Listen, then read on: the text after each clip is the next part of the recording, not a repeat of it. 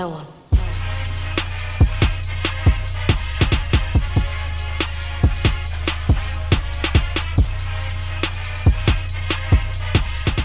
Hello, Gator Nation, and welcome into the latest edition of Locked On Gators, your team every day. I'm your host, Zach Abolverdi, staff writer for the Lake City Reporter.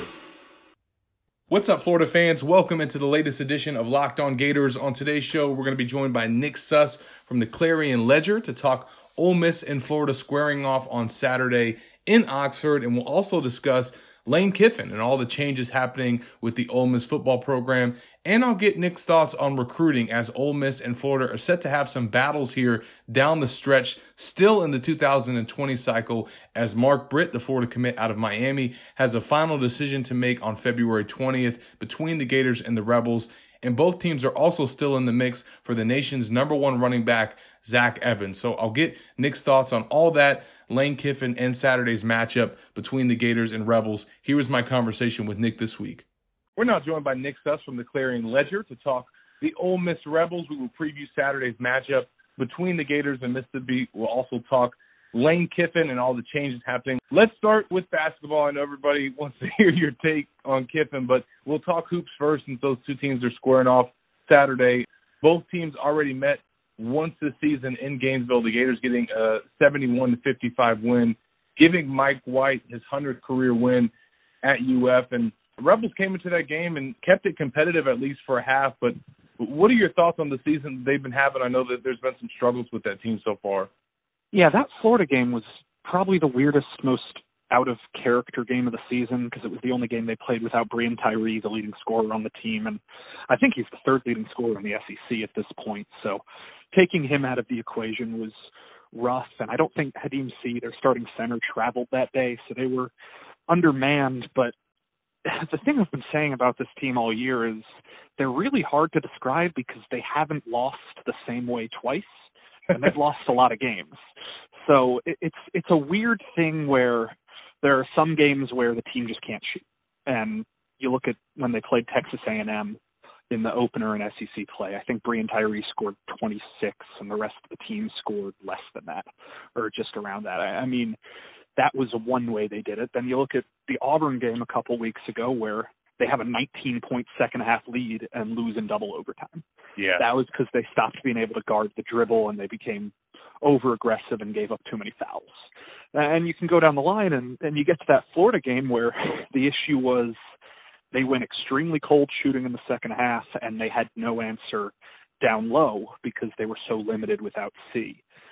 They'll have C, who's been playing pretty well. They'll have him on Saturday, and they'll have Tyree, who is coming off a 38-point game, win over South Carolina on Wednesday. So this is a team that's definitely outplayed its record. You lose by one or two possessions against LSU and Auburn, and I want to say Arkansas. Yeah, Arkansas, they had a 10-point second-half lead and lost in the final seconds as well.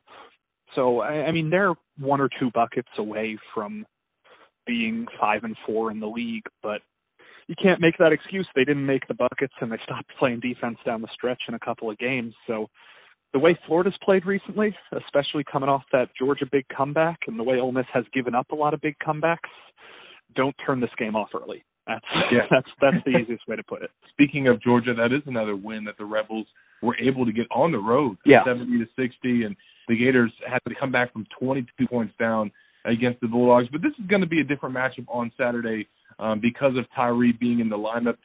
How much, obviously, of a difference maker can he be in this game? And, I mean, he's gone off on Florida before. Yeah, I mean, Breon's one of the weirder players in the SEC in that all 4 years of his college experience, his scoring output has gone up in SEC play. And that's no different this year. He has twice set his career high in scoring in SEC games this season. He scored 36 against LSU and then 38 against South Carolina.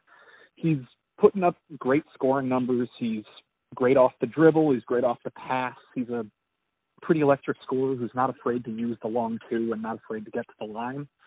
But Florida's got some pretty good guard play too, and it might come down to what Ole Miss's other guards can do, because Devontae Shuler, the point guard, had his two best scoring games of the season against Auburn and against LSU. Yeah, he's been playing pretty well against both Auburn and LSU, and then he carried that a little bit against South Carolina.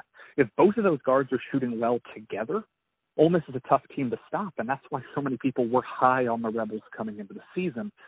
But Schuler had a really rough stretch in the middle of the year, and Tyree had a bit of a cold stretch for 2 or 3 games in those Auburn and LSU stretch. So the South Carolina win, which was their best game of the year, counting non-conference play, it was the first time they looked good together. And if they can carry that, there's no reason they can't hang around with Florida, except for the big reason being Florida's post players might just bully them. They obviously had a really tough loss at Tennessee, 73-48. But since then, I mean, they've really turned a corner. I mentioned the win over Georgia. They went to double overtime against Auburn. They lose on the road at LSU. Nobody's going to hold that against them. And then they got the win over South Carolina in their last game by 14. Given how they've played in their last few games, and certainly with Tyree being in the lineup, what all is it going to take in your mind for the Rebels to get the upset on Saturday? I mean, what will they have to do to make that happen? Stay out of foul trouble. That's been one of the big issues for Ole Miss throughout the season, and one of the reasons that second halves have been rough, because this Ole Miss team isn't particularly deep. And there's been an emergence of a couple of bench players in the last couple of weeks. Austin Crowley had one pretty good game. He's a freshman guard. Dude Collin had a pretty good game against South Carolina, a freshman forward. But when this team has one forward or one guard in foul trouble, that is the full bench. They really only play 7 or 8 players deep, and they especially with Sammy Hunter, one of the freshman centers who's been battling an injury recently. So if KJ Buffon or Blake Hinson or Hadim C, one of the 3 starting big men, if they get into early foul trouble like they've done a lot this year, and Florida can just start funneling the ball down low, it's going to be tough for Ole Miss. But if Hinson and C and Buffon can stay on the floor together and Ole Miss can use its subs the way it wants to, it actually could be a pretty productive day. Let's switch gears now to football as we talk with Nick Suss from the Clarion Ledger. And definitely one of the hires of the offseason was Lane Kiffin coming to Oxford. And first of all, Nick, let's talk about the decision to move on from Mac Luke.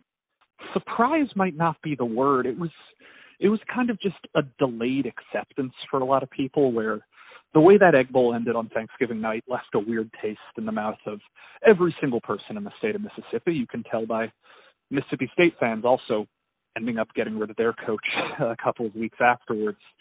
But by the Saturday night, Sunday morning, it became pretty evident that Ole Miss was looking to make a change. And when they did on Sunday night, the explanation from the athletic department was they just felt there was too much fan apathy. They weren't selling tickets. Fans weren't excited about the program or the direction it was heading in.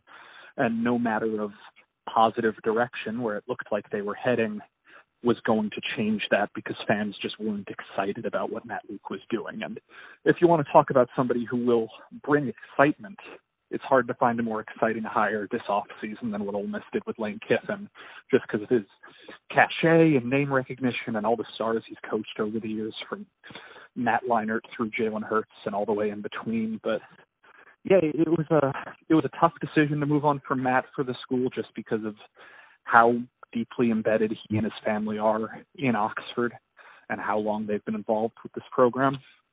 But going out and getting Kiffin was a very anti-Luke move, in that he doesn't really have connections to Ole Miss, and he doesn't really have these Mississippi-made slogans about winning this in-state battle. He's really trying to prepare the program to be a national contender, and that's kind of where Ole Miss is at this point. No doubt. And you mentioned the fan apathy, and we all saw him arriving at the airport and the scene that was. But how has he been received by the fan base, just in terms of the job he's done, the message that he's put out there, the vision that he's had, and has it kind of reinvigorated the fans already? Yeah, I mean, so far it's been almost universal praise and happiness. I mean, signing day came and went on Wednesday, and it was a pretty underwhelming signing day, so that was the first time you started to see a couple of rustles from the fans of, hey, is this working? Because Ole Miss only signed 3 players on signing day, and I think right now sits at a class of 16 signees and 2 transfers, which isn't super large numbers. But aside from that, the fans are almost overwhelmingly supportive. The number of season tickets that have been bought in the 2 months since Kiffin was hired, and just general excitement about having a reason for people outside of this state to pay attention to what's going on in Mississippi.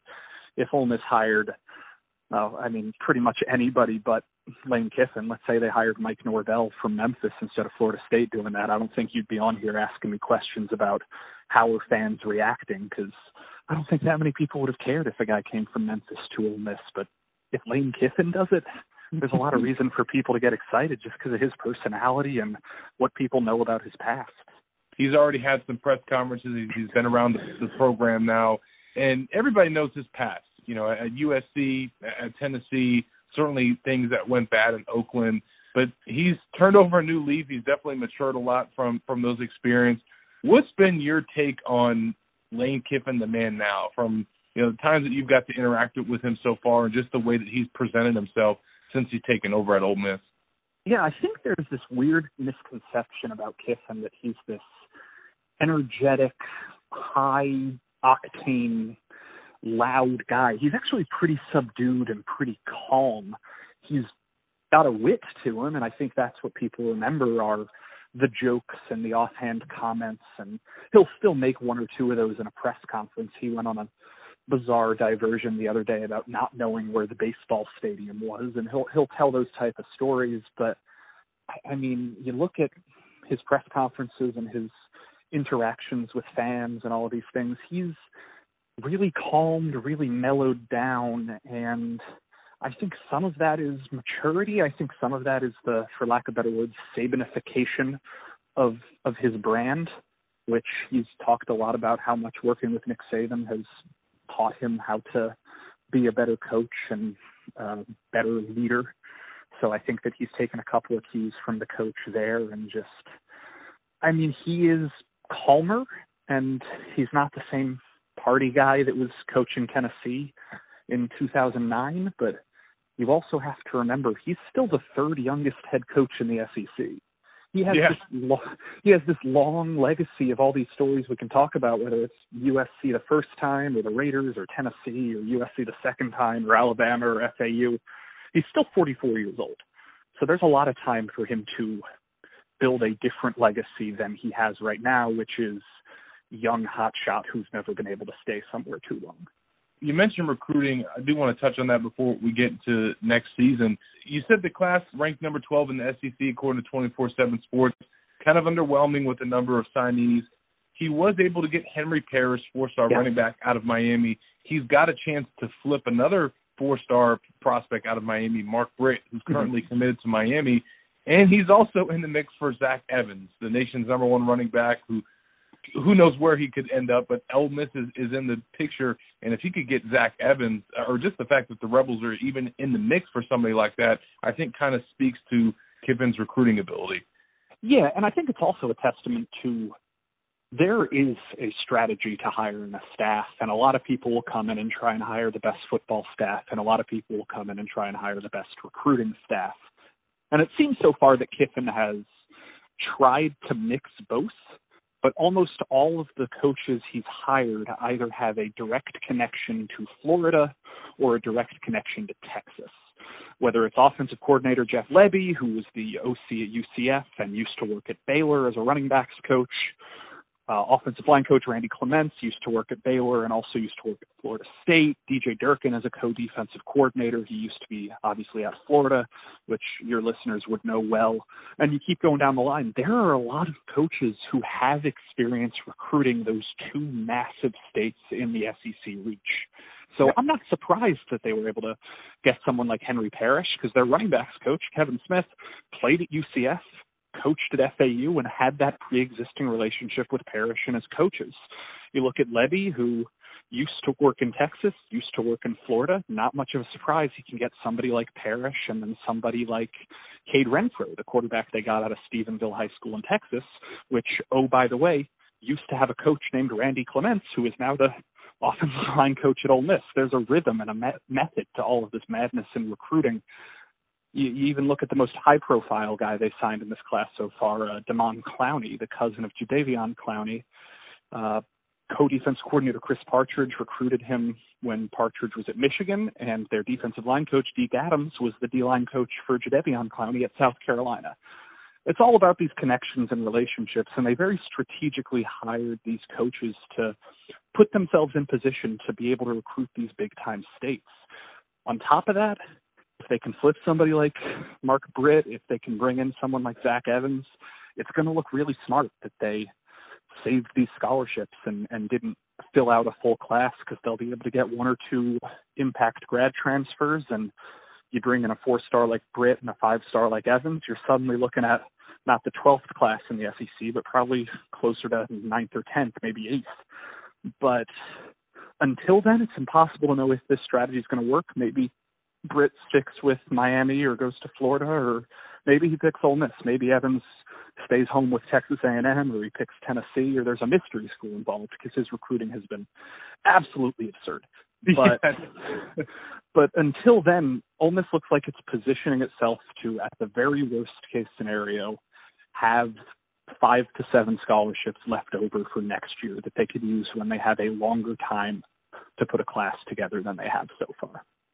If you've been a listener of this podcast, I'm sure you've heard all the great advertisers working with Locked On to reach sports fans. But you may not know that Locked On Gators is a great way for your local business to reach passionate Gator fans just like you. Unlike any other podcast, Locked On gives your local company the unique ability to reach local podcast listeners, not just any podcast listener, a Locked On podcast listener. If your company wants to connect with Gator fans in a predominantly male audience that is well educated with disposable income, then let's put your company right here on this Locked On podcast. Local fans love to support local businesses. Text the word advertising to 33777 or visit lockedonpodcast.com/advertising and let us know who you are. We'll get our team to help your team achieve Locked On advertising success. Once again, text the word advertising to 33777 or visit lockedonpodcast.com/advertising. We look forward to hearing from you. Final couple things for you, Nick, as we go into 2020 and look ahead to Ole Miss in the first season under Lane Kiffin. What are going to be the expectations for this team? And obviously, I think one of the biggest questions that folks will have is, how are things going to shake out at quarterback? Yeah, the quarterback question is going to be fascinating, because they do return 2 guys who got significant reps last year in Matt Corral, who Florida fans would remember from when he was committed down there, and John Rice Plumlee. Corral's more of the drop-back passer who can run. Plumlee is more of the running passer who can pass sometimes. We'll see what happens, because the biggest wrench in the entire equation is that John Rice Plumlee plays baseball. So I asked Kiffin the other day what the process is going to be with spring, and he said if Plumlee turns out to be an impact player on the baseball team, he probably won't be involved with football. If it turns out baseball doesn't particularly need him, he'll probably be more involved with football. It's going to be really interesting to see how that shakes out, because it's not as if Kiffin has a type at quarterback. You can go up and down all of the teams he's coached. I mentioned 2 guys earlier, Matt Leinart to Jalen Hurts. I can't think stylistically of 2 more different quarterbacks, but he's managed to succeed with both of those guys. Not only those 2, you bring back a former 4-star named Grant Tisdale, who is Kyler Murray's successor at Allen High in Texas, and a lot of people are excited about him. I mentioned Renfro earlier, the freshman they brought in. He's a tall pocket-style passer. They got a lot of stuff they can do at quarterback. But as for what you asked about the expectations for the season, I think it's going to come down to fans want to see Ole Miss win a game they haven't been able to win in the past.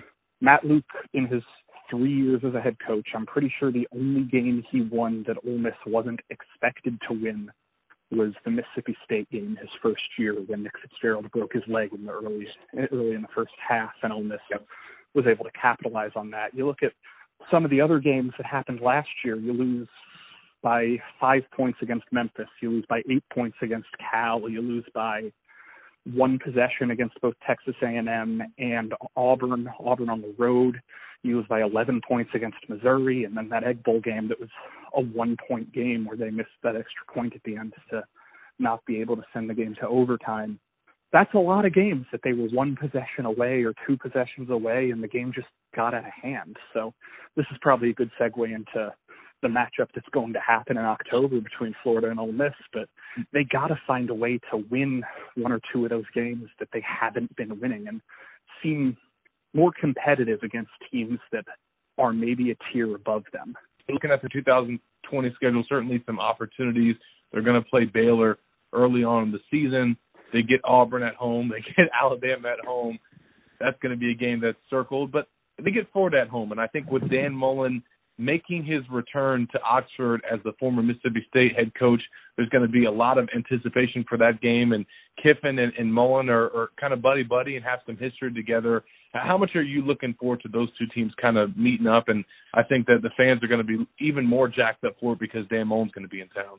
Yeah, it's always exciting when an SEC East opponent comes to Oxford because it's kind of a destination location for a lot of East fan bases that don't get to come here a lot just because of the Grove and the Square and all of the reason for people to come to this town. So the stadium's probably going to be close to as full as it's been.